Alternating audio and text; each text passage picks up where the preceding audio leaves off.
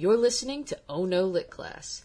Dead authors, fresh takes, and the epilogues you never knew you needed.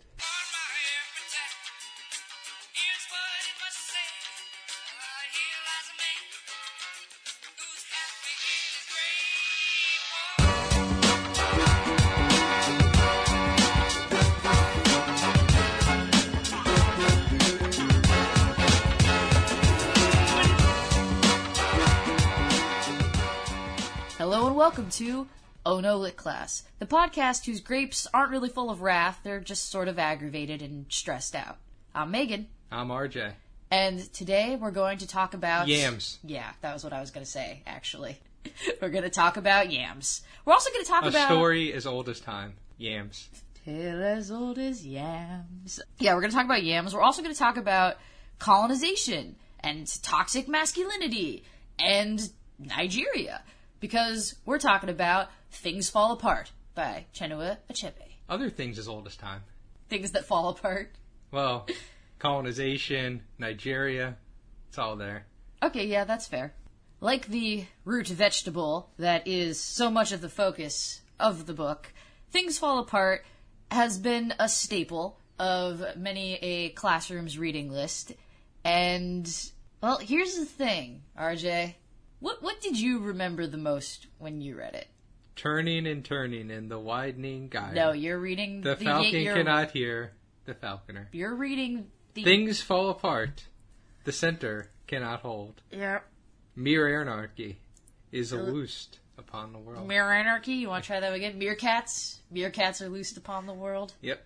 You're quoting the W.B. Yeats poem, The Second Coming. Everyone likes to use that for, like, the title for bummer things. Also, just for funsies, a 2016 analysis showed that the lines from this poem were quoted more often in the first 7 months of 2016 than in any of the preceding 30 years. It's coming back. Oh, Yeats yeah. is hot. We're bringing apocalyptic terror back. So...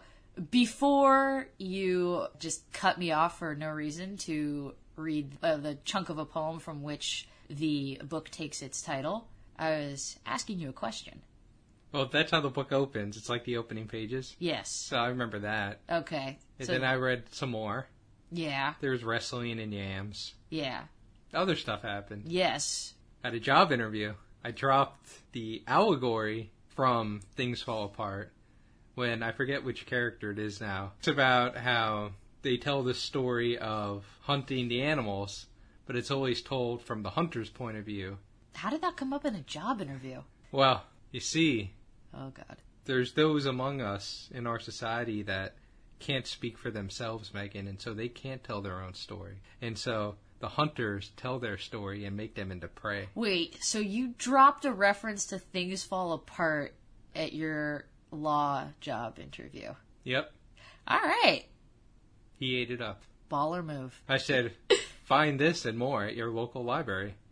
Chinua Achebe. Things Fall Apart. Well, it's good that you at least cite your sources. Yeah?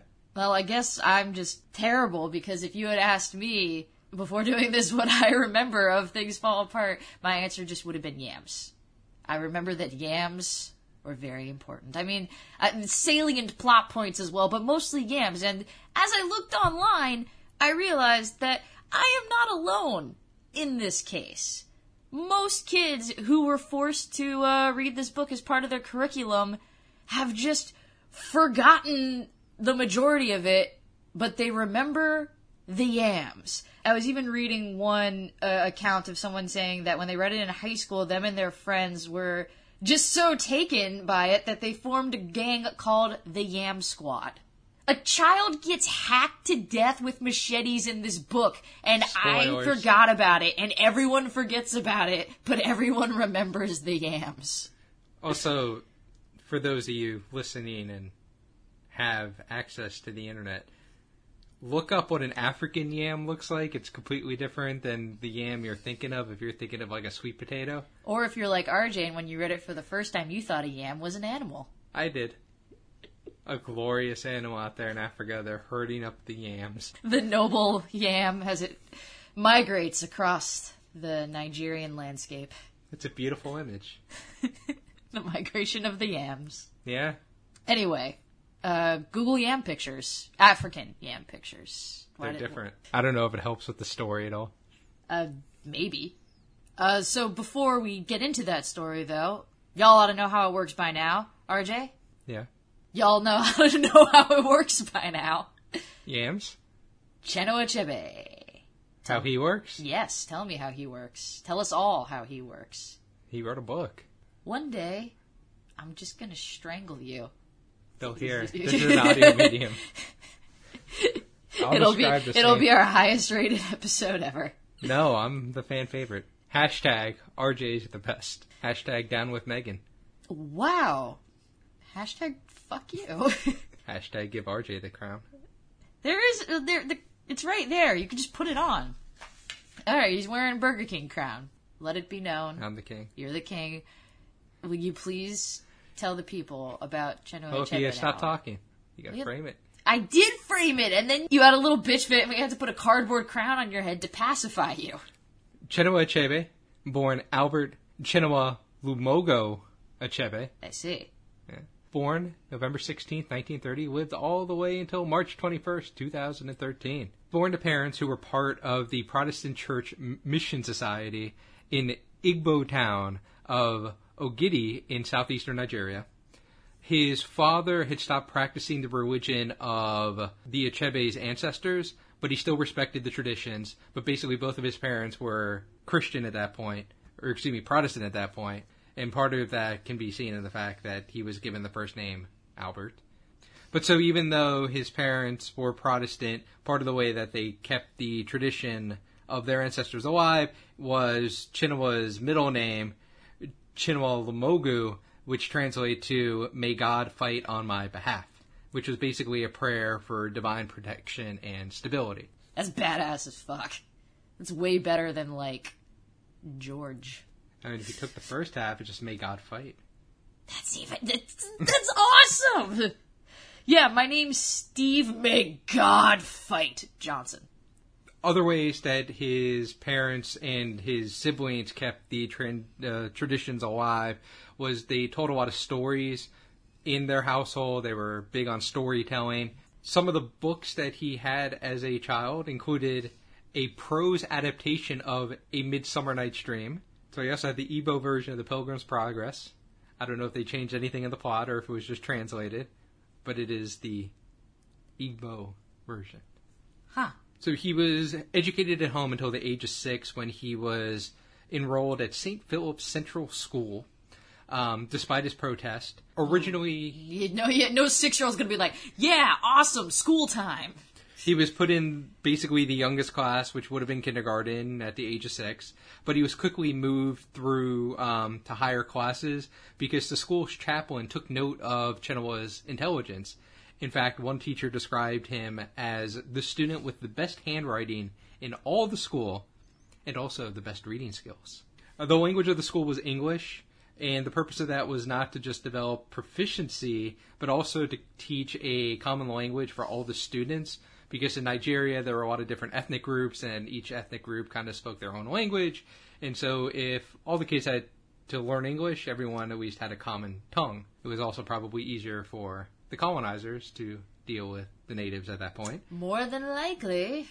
Chinua described this phase of life later on as, quote, having to put away their different mother tongues and communicate in the language of their colonizers, which is what was happening. He also said the rule was strictly enforced and that he remembered the first time that he was punished for slipping back into the Igbo language, and it was when he was asking a boy to pass the soap. No word if that was in a shower.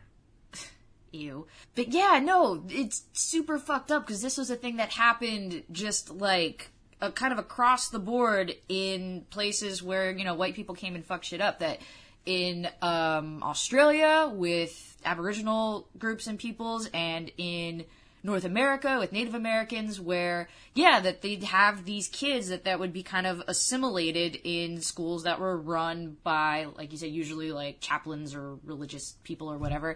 And speaking your language was like a punishment thing. Like, you were going to speak the English, you were going to do all the proper English things, and because of that, like, entire languages were lost and died out because they were just sort of stamped out in a complete generation. White people suck. Now, Chenoa, he was a nerd, as we've covered. He was not very athletic. And so there was a group of 6 other students with Chenoa who were basically the nerd group. Aww. Their study habits were so intense that the headmaster of the school had to ban reading of textbooks from 5 to 6 o'clock in the afternoon just to get them to do something other than read their books. Oh my god. Like, that's the nerdiest thing I could think of, where it's like your teacher has to be like, no, but stop. Like, maybe go do something else. Maybe go play a game. Put the book down. For at least 1 hour a day. At least 1 hour a day. Oh man, Nerd Squad. Now, when Chenoa was allowed to read, apparently the school had what Chenoa called a, quote, wonderful library.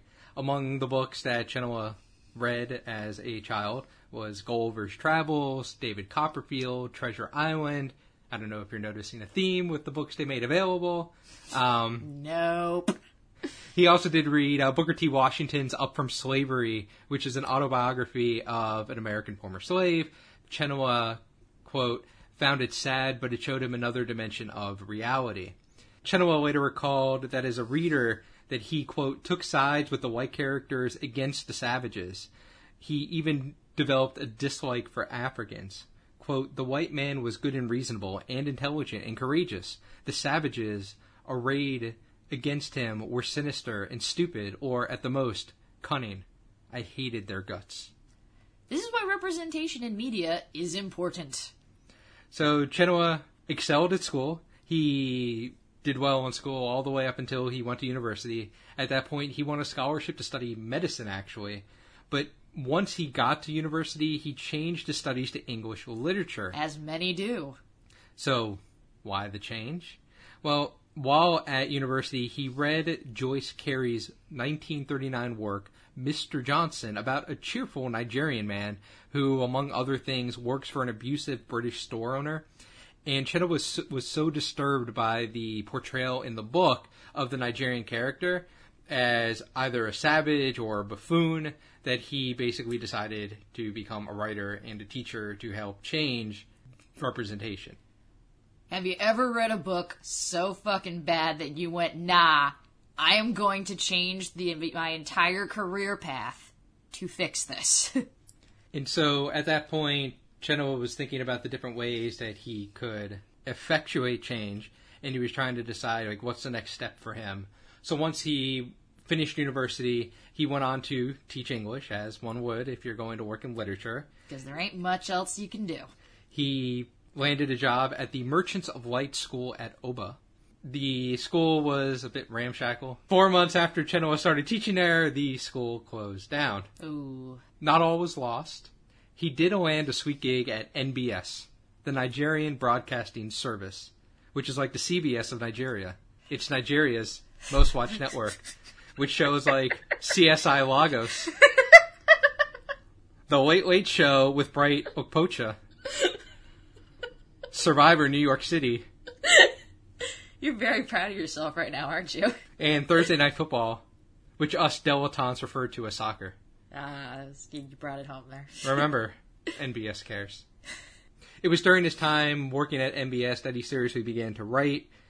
Given his background, his drive, in being titled an Igbo chieftain himself, it should be no surprise that Chenoa's novels focus on the traditions of the Igbo society, the effect of Christian influences, and basically the clash of Western culture coming into Africa and clashing up against African values during the colonial era.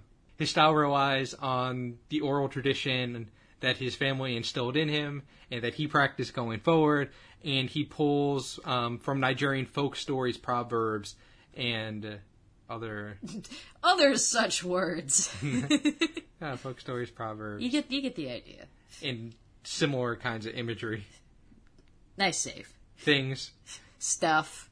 And the first novel he wrote in 1958, at the tender age of 28, Things Fall Apart. Shit. I did not realize he was 28 when he wrote it. Wow. Okay, that's Another one of those. So what are you doing with your life situations? Yes, Things Fall Apart, or as I'm now going to refer to it, Daddy Issues, the book. So the novel opens with a flashback because, of course it does. What book do we read ever that actually starts when it fucking starts? Frankenstein. I guess, well, no, it still doesn't start when it starts because that's in a letter. As the guy writes it. Yeah. So the novel opens with a flashback to our protagonist, Okonkwo, being just super manly because he's beating another dude in a wrestling match who was previously undefeated. And The Rock? No, the cat. I don't really know of a joke there. The guy's name was the Cat instead of the Rock. Something, the people's eyebrow. Moving on. Do you smell what the Rock is cooking? That was, yeah. I'm sure everyone in 1998 really appreciated that joke. Anyway, the village is just, like, super into this, and we flash forward to present Okonkwo, who is, like, basically top dog around those parts because he's huge and always ready to punch anyone who disagrees with him. Wouldn't he be top cat? I dislike you. We learn that his drive... Are you done? We learn that his drive to be successful and punch-ready is born of a desperate desire to not be a lazy freeloader like his dad, Unoka, a chill dude who liked to hang out, play music, and drink a lot. But this delightful, wouldn't we all, but this delightful lifestyle meant that he owed a bunch of people a lot of money. And so he was looked down by everyone and died in disgrace and debt. So Okonkwo is, like, hyper-focused on being the opposite of his dad, with 3 wives, 2 tribal titles, like 10 kids, a successful yam farm, and absolutely zero chill. His wives are scared of him. He's abusive toward his son, Noye. He basically internalized don't be a failure like your dad into just be aggro literally all the time. Not really differentiating between working super hard on his yam farm and beating the crap out of his son if he shows an inclination towards being anything but just super manly like his dad, who's just so manly. I'm not overcompensating, you're overcompensating. I'm Okonkwo. So you're saying Okonkwo in 2017 would be the guy who owns F-250 and have the big old balls off the hitch on the back? Yes. Yes, I am. Nice. So, after a kind of murdery dispute with a neighboring tribe where one dude just wanders into their village and kills a woman, it's resolved by the other tribe being like, oh, our bad, here, take one of our women instead, and also this small boy, to sweeten the deal. Which is weird. And for whatever reason, this boy is placed in Okonkwo's care, and he kind of sort of adopts him. And I'm sure that this will be a heartwarming story, where little orphan Ikemifuna slowly melts Okonkwo's hard exterior and teaches him how to be a better father than his own dad was, and that it's okay to have feelings. Aww. On NBS tonight, the heartwarming tale. Things fall apart. A man's hard heart slowly falls away to show the inner softness that was always there. Just ignore that thing I said at the beginning of the podcast about a child getting macheted to death. With love. Yeah, with love. Tonight on NBS we learn the sharpest machete of all is the heart. He takes him out for ice cream on his F-250. So, as the book goes on, we learn more about Okonkwo having to be a sort of self-made man because of his freeloading dad, who died sick and penniless with no friends due to the whole not paying his debts thing. So, Okonkwo has had to work for, like, literally everything he has. Nothing was handed to him. His first attempts at yam farming, which is kind of, like, yam farming is, like, the stick by which all things are judged, which is why everybody remembers the yams. So his first attempts to farm them yams are literally the worst. They fail multiple times, but he's just so stubborn and so very manly that he starts making the yams grow through, like, sheer force of will. Presumably by screaming at them. And, so, here's the thing. If you haven't realized it yet, Okonkwo's kind of an asshole. He's very respected in the village, and he works crazy hard, but when people are like, hey, Okonkwo, maybe tone it down a bit and, try to be a little humble and don't threaten to beat the living shit out of anyone who disagrees with you, they receive the rational reaction of, no, fuck you, I'll kick your ass, I'll kick everyone's ass, I'll kick my own ass. That's man talk. Yeah? Yeah. You gonna go outside and kick your own ass? This guy should have been a football coach. Are you saying Okonkwo is the Jim Harbaugh of no one knows pre-colonialized Nigeria? Why? You want to go for things people know? No, I'm saying he's the Bill Belichick. Okay, I guess more people will know who that is. Nah. Sports references! That's what people come to listen to Ono Lit Class for. So, Ikemefuna lives with Okonkwo now, and he's super unhappy and freaked out, as you imagine a small child would be after being torn from their home and placed in a strange new one where the dad is constantly operating at 125%. Eventually, though, he does kind of get used to it, and people really like Ikemefuna. He's just a very, likable, endearing kid. Even Okonkwo likes him, though he never says it, because feelings are for pussies. And so then there's this thing that happens in the village called the Week of Peace, when people are specifically supposed to be chill with each other.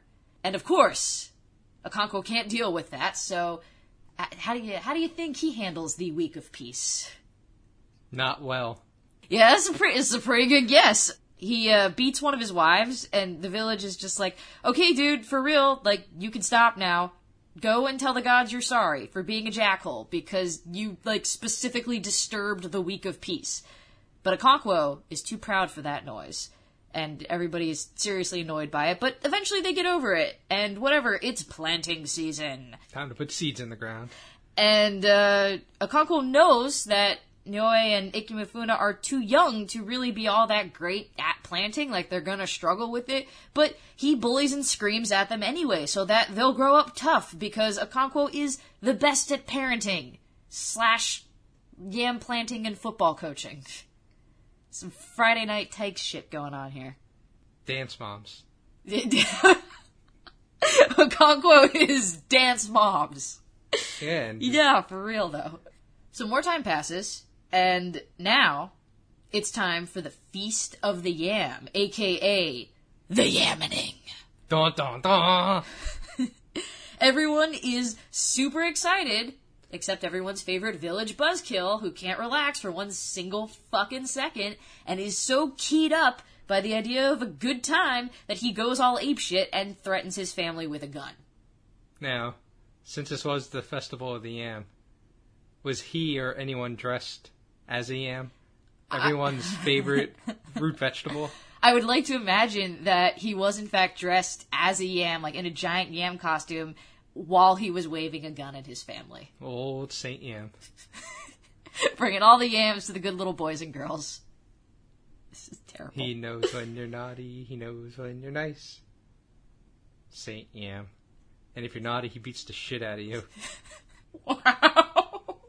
During this time, we also learn a little more about another of Okonkwo's children, a girl named Zinma, who is curious and headstrong, and Okonkwo is actually very fond of her and finds himself constantly wishing that she had been born a boy so that he could have a good and proper son, instead of all these shitty sons, I guess. So the yammening goes smoothly, and 3 generally uneventful years pass, which, in not just this book, but pretty much any book, means that bad times are on the horizon. Ooh. That sounded less like an interested audience and more like a ghost, yeah, gently at your bedside. Ooh. 3 years later. So at this point, Ikemefuna has pretty much assimilated completely into Okonkwo's family. And him and Noi are buddies, and they both try to be very manly to appease their dad, even though Noi really likes a lot of feminine activities, like listening to his mom's folktales and having normal people feelings, which had been driving Okonkwo up the wall because, God forbid, he has a son with feelings. But Ikemefuna had kind of helped drive a little bit of that away, because Ikemefuna was a good, manly boy, and Noi wanted to be like him. And then, out of the blue, the village elders come to Okonkwo and are like, Hey, remember when we got Ikimifuna as part of that penance from the other village after they killed one of us? Well, even though it's 3 years later, we feel like it's time to collect on that one, and we're gonna kill him. So, yeah, that's awful. So the men who are going to do it plan to lead Ikimifuna away from the village and advise Okonkwo not to come with, because you're basically his dad, and this is gonna get pretty fucked up, but he does anyway. They tell Ikimifuna that they're sending him back home, and like a trusting dumb little puppy who thinks he's going to the dog park and not the vet, he believes them. Because as crazy as Okonkwo is, Ikimifuna genuinely believes that since Okonkwo is basically his dad, he would never really hurt him. Ugh. I don't even have a joke for that. It's just really sad. Kid should have known better. You know what? It's true.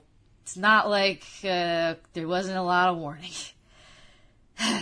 So, the time finally comes, and the men are about to hack a child to pieces, and they're like, hey, Okonkwo, maybe stay over there so you don't have to see this bit. And of course, Okonkwo is all, what do you call me, a pussy? Because I won't stab my son? Shows what you know, asshole! And he basically delivers the killing blow. So that no one thinks he's a wuss, even though no one does. And instead, they're all like, Okonkwo, what the fuck?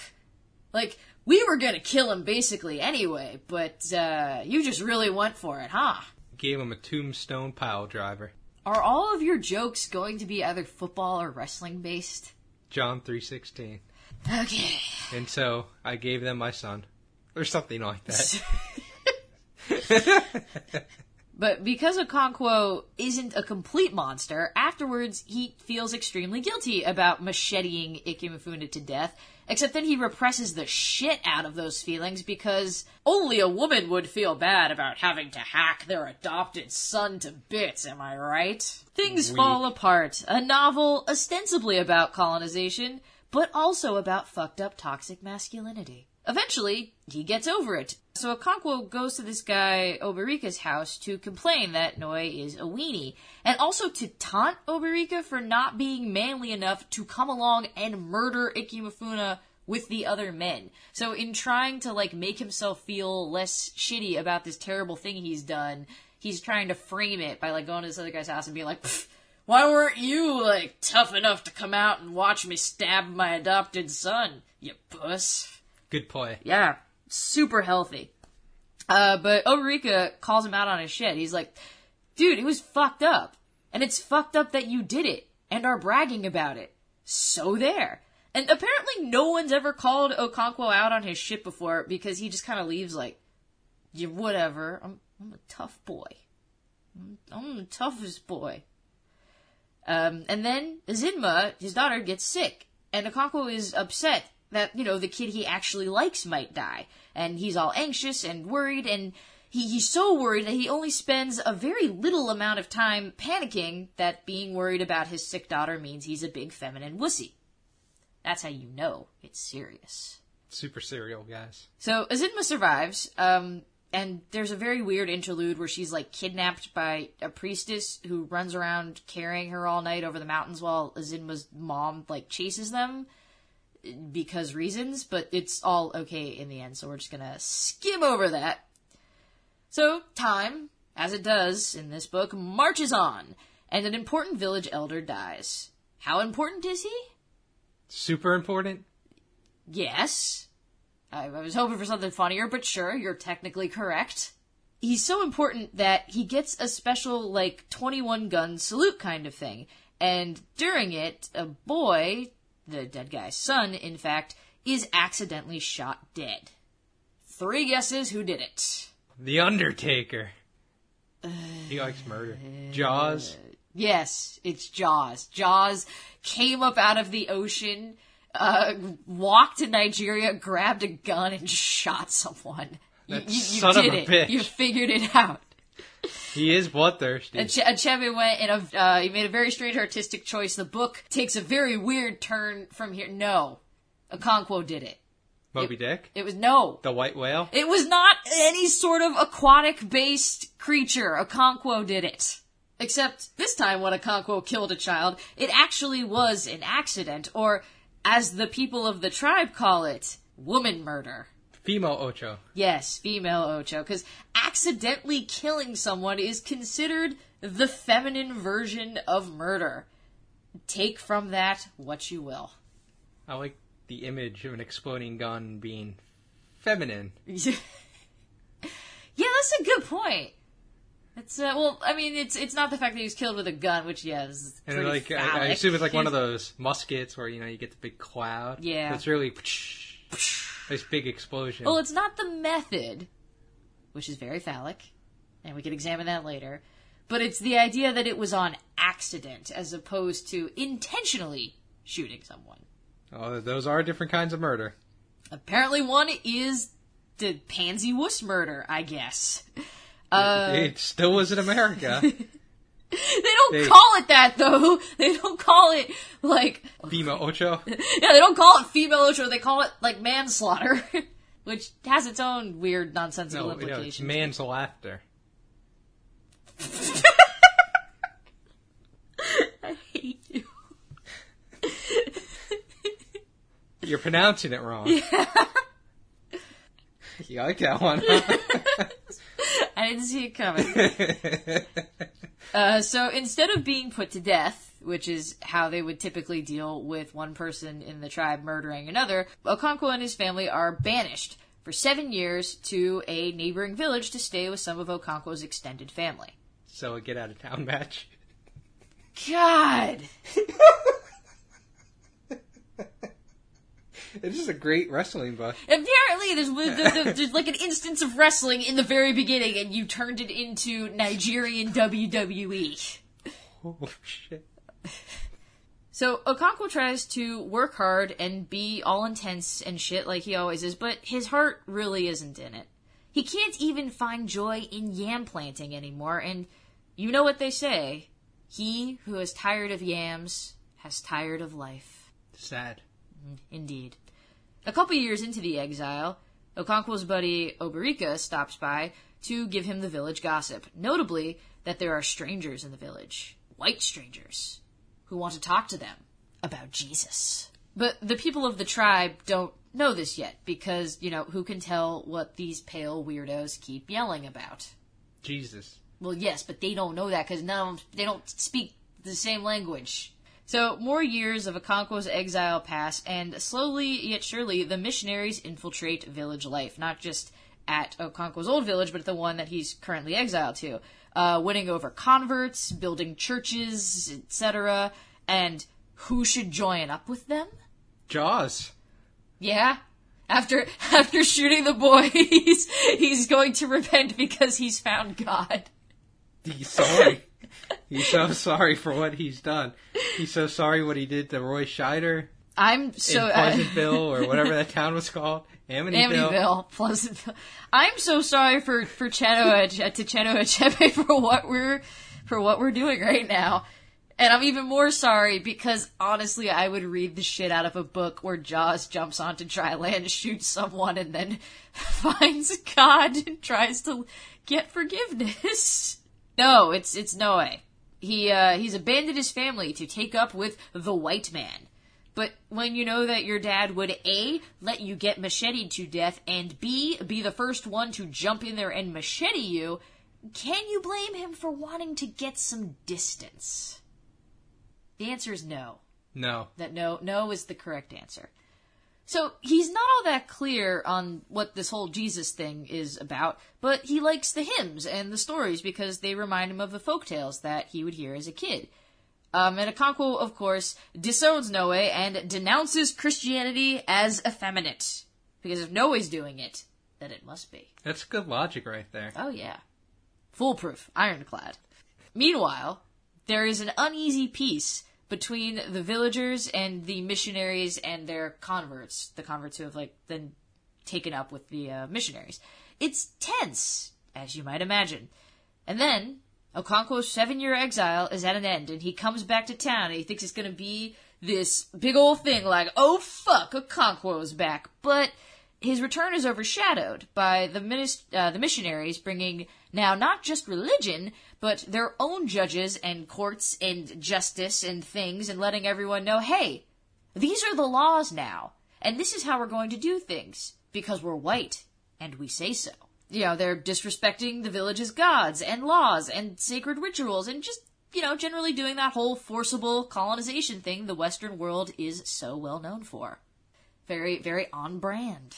So they were bringing civilization. The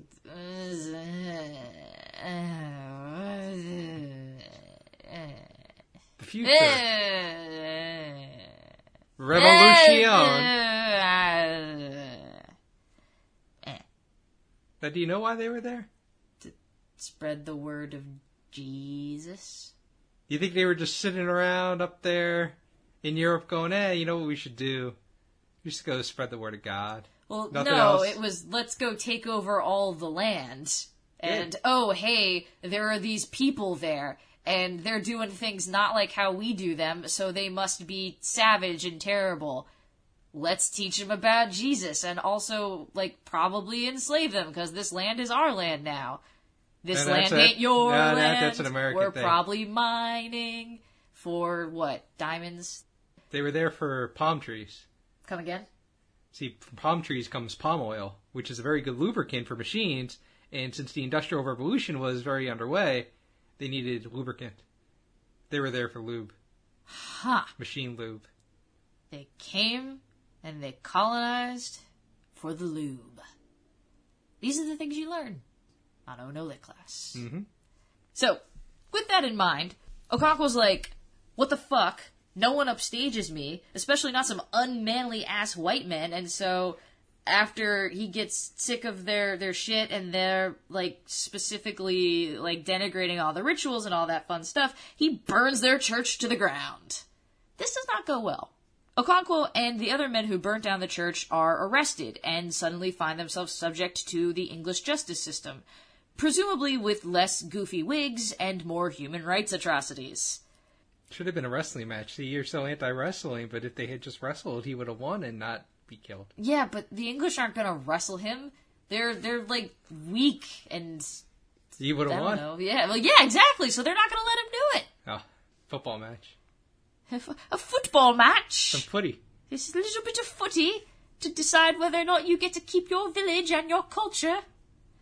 No. So the village is able to bail the men out barely, and Okonkwo's like, let's do a war, arg! And he decapitates a dude working for the court to get everybody all lamped up. Except, he realizes that no one else is willing to go that far. They let the other court messenger people escape, and Okonkwo realizes, like, they're not gonna go to war with him, because, as far as he's concerned, they're a bunch of pansies. So he laments that he is the last manly man in the land, and then he kills himself. Well, no one else was man enough to kill him. Yeah, nobody else is man enough to kill me. Guess I gotta do it my own goddamn self. Okonkwo, out! Yeah! At this point, one of the missionaries, because they come to arrest him, and except he's already dead, and one of the missionaries is like, gosh, what an interesting interlude in our time in this village with these savages. I will devote a chapter to this Okonkwo fellow in my book. Nah, actually, I can probably sum it up in one paragraph. Name of that book? The Pacification of the Primitive Tribes of the Lower Niger. Racist. So, racist. So yeah, things fall apart, where you work your ass off not to be a loser like your dad, become kind of a major dickhead who gets a reputation for being aggro as fuck, stab murdering your adopted son, farming all them yams, and then, at the end of everything, ending up as a single paragraph in some white missionary asshole's book. And that's Things Fall Apart. They did fall apart. They did. They fell the hell apart. So, Meg, it may interest you to know It may. that originally this was only going to be the first of 3 sections in the book. That's a very long book. But Chebe decided to limit it to just Okonkwo, the yam farmer. Yeah, and then this book actually has 2 sequels. A sort of like saga of Okonkwo's like descendants. The second book is No Longer at Ease, and then the third one's called Arrow of God, and they're generally referred to as the African Trilogy, which seems a little broad, but sure. Are those the original trilogy? Are there prequels and sequels? I mean, there might be, but at that point, we don't know if George Lucas was actually writing them or not. Is Jar Jar in these? Yeah, at the end of Arrow of God, Jar Jar Binks pops up. So when Chenoweth originally wrote this, being the champion handwriter that he was, he handwrote it, which... Oh, shit. Isn't very good if you want to publish. Not really, no. And so he saw an ad in a newspaper that a company would take your handwritten manuscripts, and for £22, they would type it up for you. But the company was based in London, and Chenoweth was still very much in Nigeria. So he mailed the payment as well as the handwritten manuscript to London. Uh-huh. It was the only handwritten manuscript that existed. Oh, no. He sent the only copy away. Oh, no. Now, after months and months and months and not hearing anything, he began to worry. As gosh. He didn't hear anything, he didn't receive anything back. Lucky for him, his boss at NBS was just going to London on her annual leave.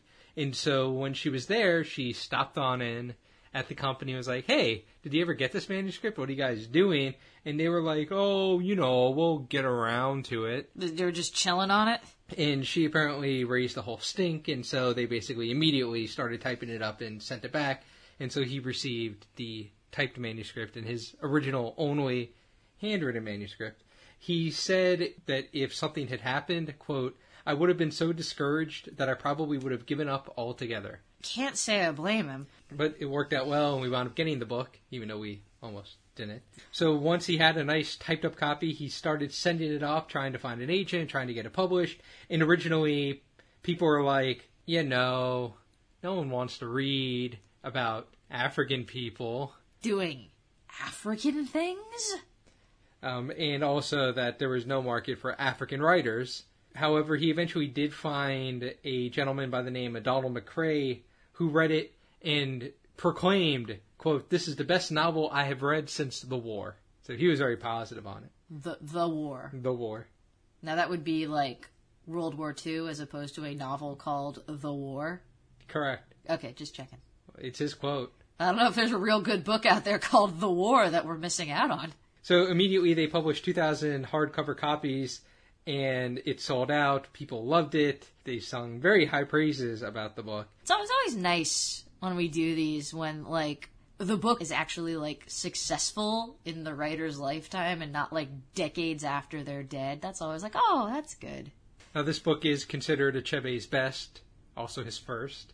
So I guess his career started high. That's tough. That sophomore slump. Now, don't feel too bad for him. It has sold over 8 million copies around the world. It's been translated to 50 different languages. And that makes Achebe the most translated African writer of all time.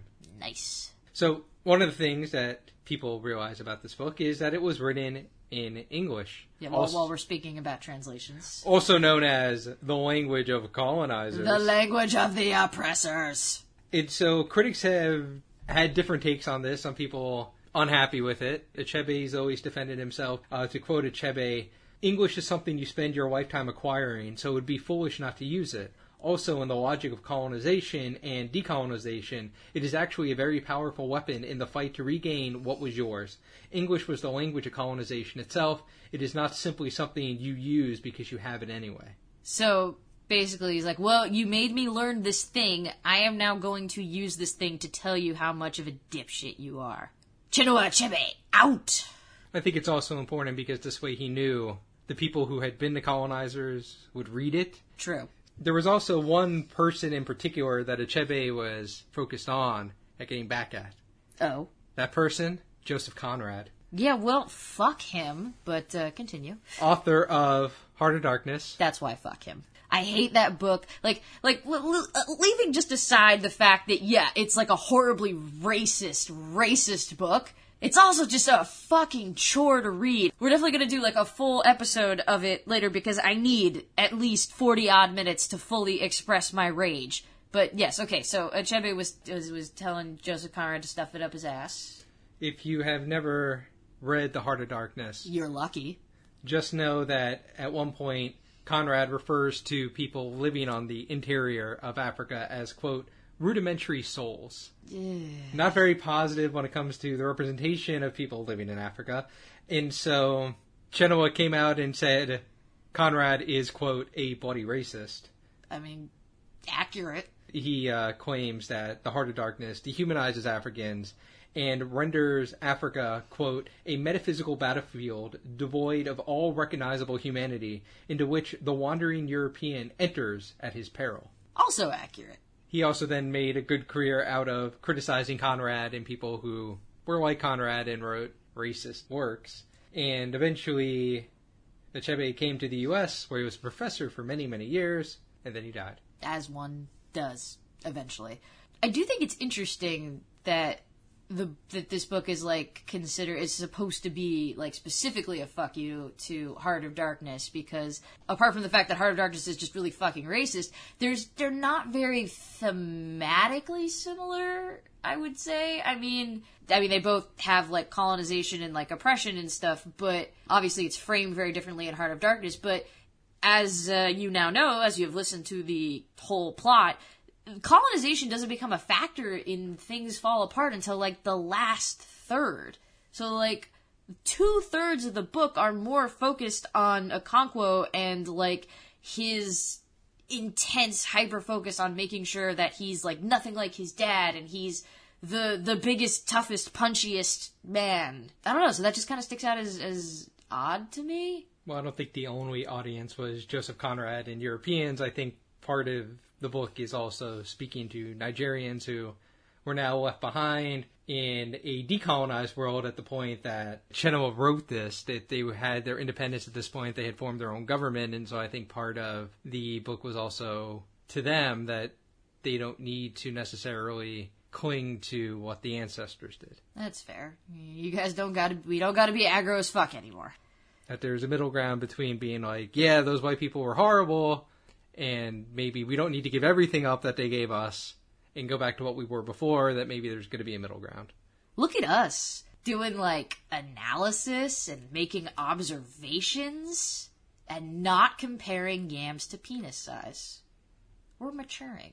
I'm sad there was no recipe for an awesome yam dish somewhere in this book. Yeah, really. At the end, yeah. And then Okonkwo killed himself. Go to the glossary for some fun fall yam recipe. In terms of adaptations, there have been several major movie adaptations in Nigeria. It was also got a mini-series and a radio play. There really hasn't been a major adaptation of it stateside.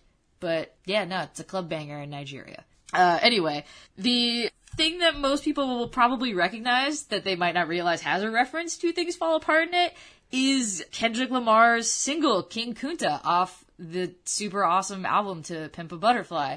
There's no way I'm gonna come off this sounding good, because I'm too white for that, but basically, he comes up in the second verse, when you got the yams, to which the chorus asks, what's the yams? And he says, the yam is the power that be. You could smell it when I'm walking down the streets. Oh, yes, we can. Oh, yes, we can. And then he does a whole thing about rappers not writing their own raps, and the yam apparently brought it out of Richard Pryor and manipulated Bill Clinton with desires. I think that's the only reference we have to the yams. So, yeah, yams are powerful. Yams are masculinity. Yams make you do dumb things with your penis, apparently. According to Kendrick Lamar. Sounds like the yam is the penis. Yeah, the yam might be the penis. So, Megan. RJ. Things Fall Apart. They do.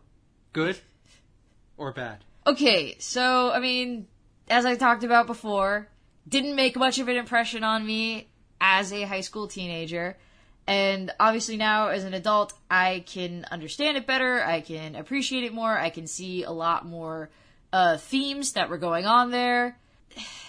So yeah, it's objectively good. I still don't like it all that much. I want to. I love the idea of Chinua Achebe writing this book and being like, fuck you, colonizers. So basically, I like the idea of Things Fall Apart more than the actual book. RJ, Things Fall Apart. The center cannot hold, etc. Good or bad? Mere anarchy is loosed upon the world. Look at that, you said all the words right this time. Thumbs up.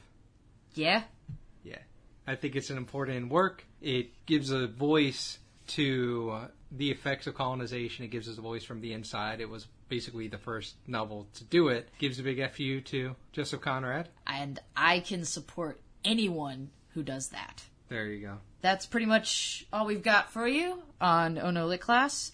Remember to listen to us on iTunes. Subscribe to us. We're also on basically every other podcast listening app and platform imaginable now. Please rate and review us on iTunes, because that's the only way we're ever gonna get any kind of visibility, and we would appreciate it a whole lot. In fact, if you leave us a review and a rating, we will give you a shout out about whatever the hell you want on the next episode, on the following episode of which you do the thing. So if you want to say happy birthday to someone, or fuck you to someone, or hi. Shut up, Meg.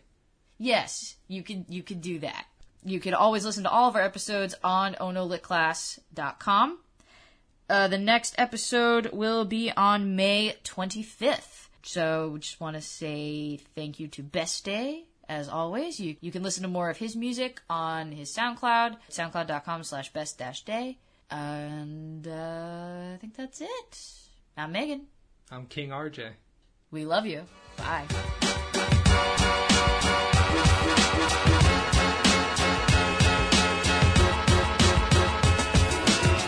Liam Neeson. Oh, we're referencing Silence. I was sitting here going wait, did Liam Neeson have a religious experience?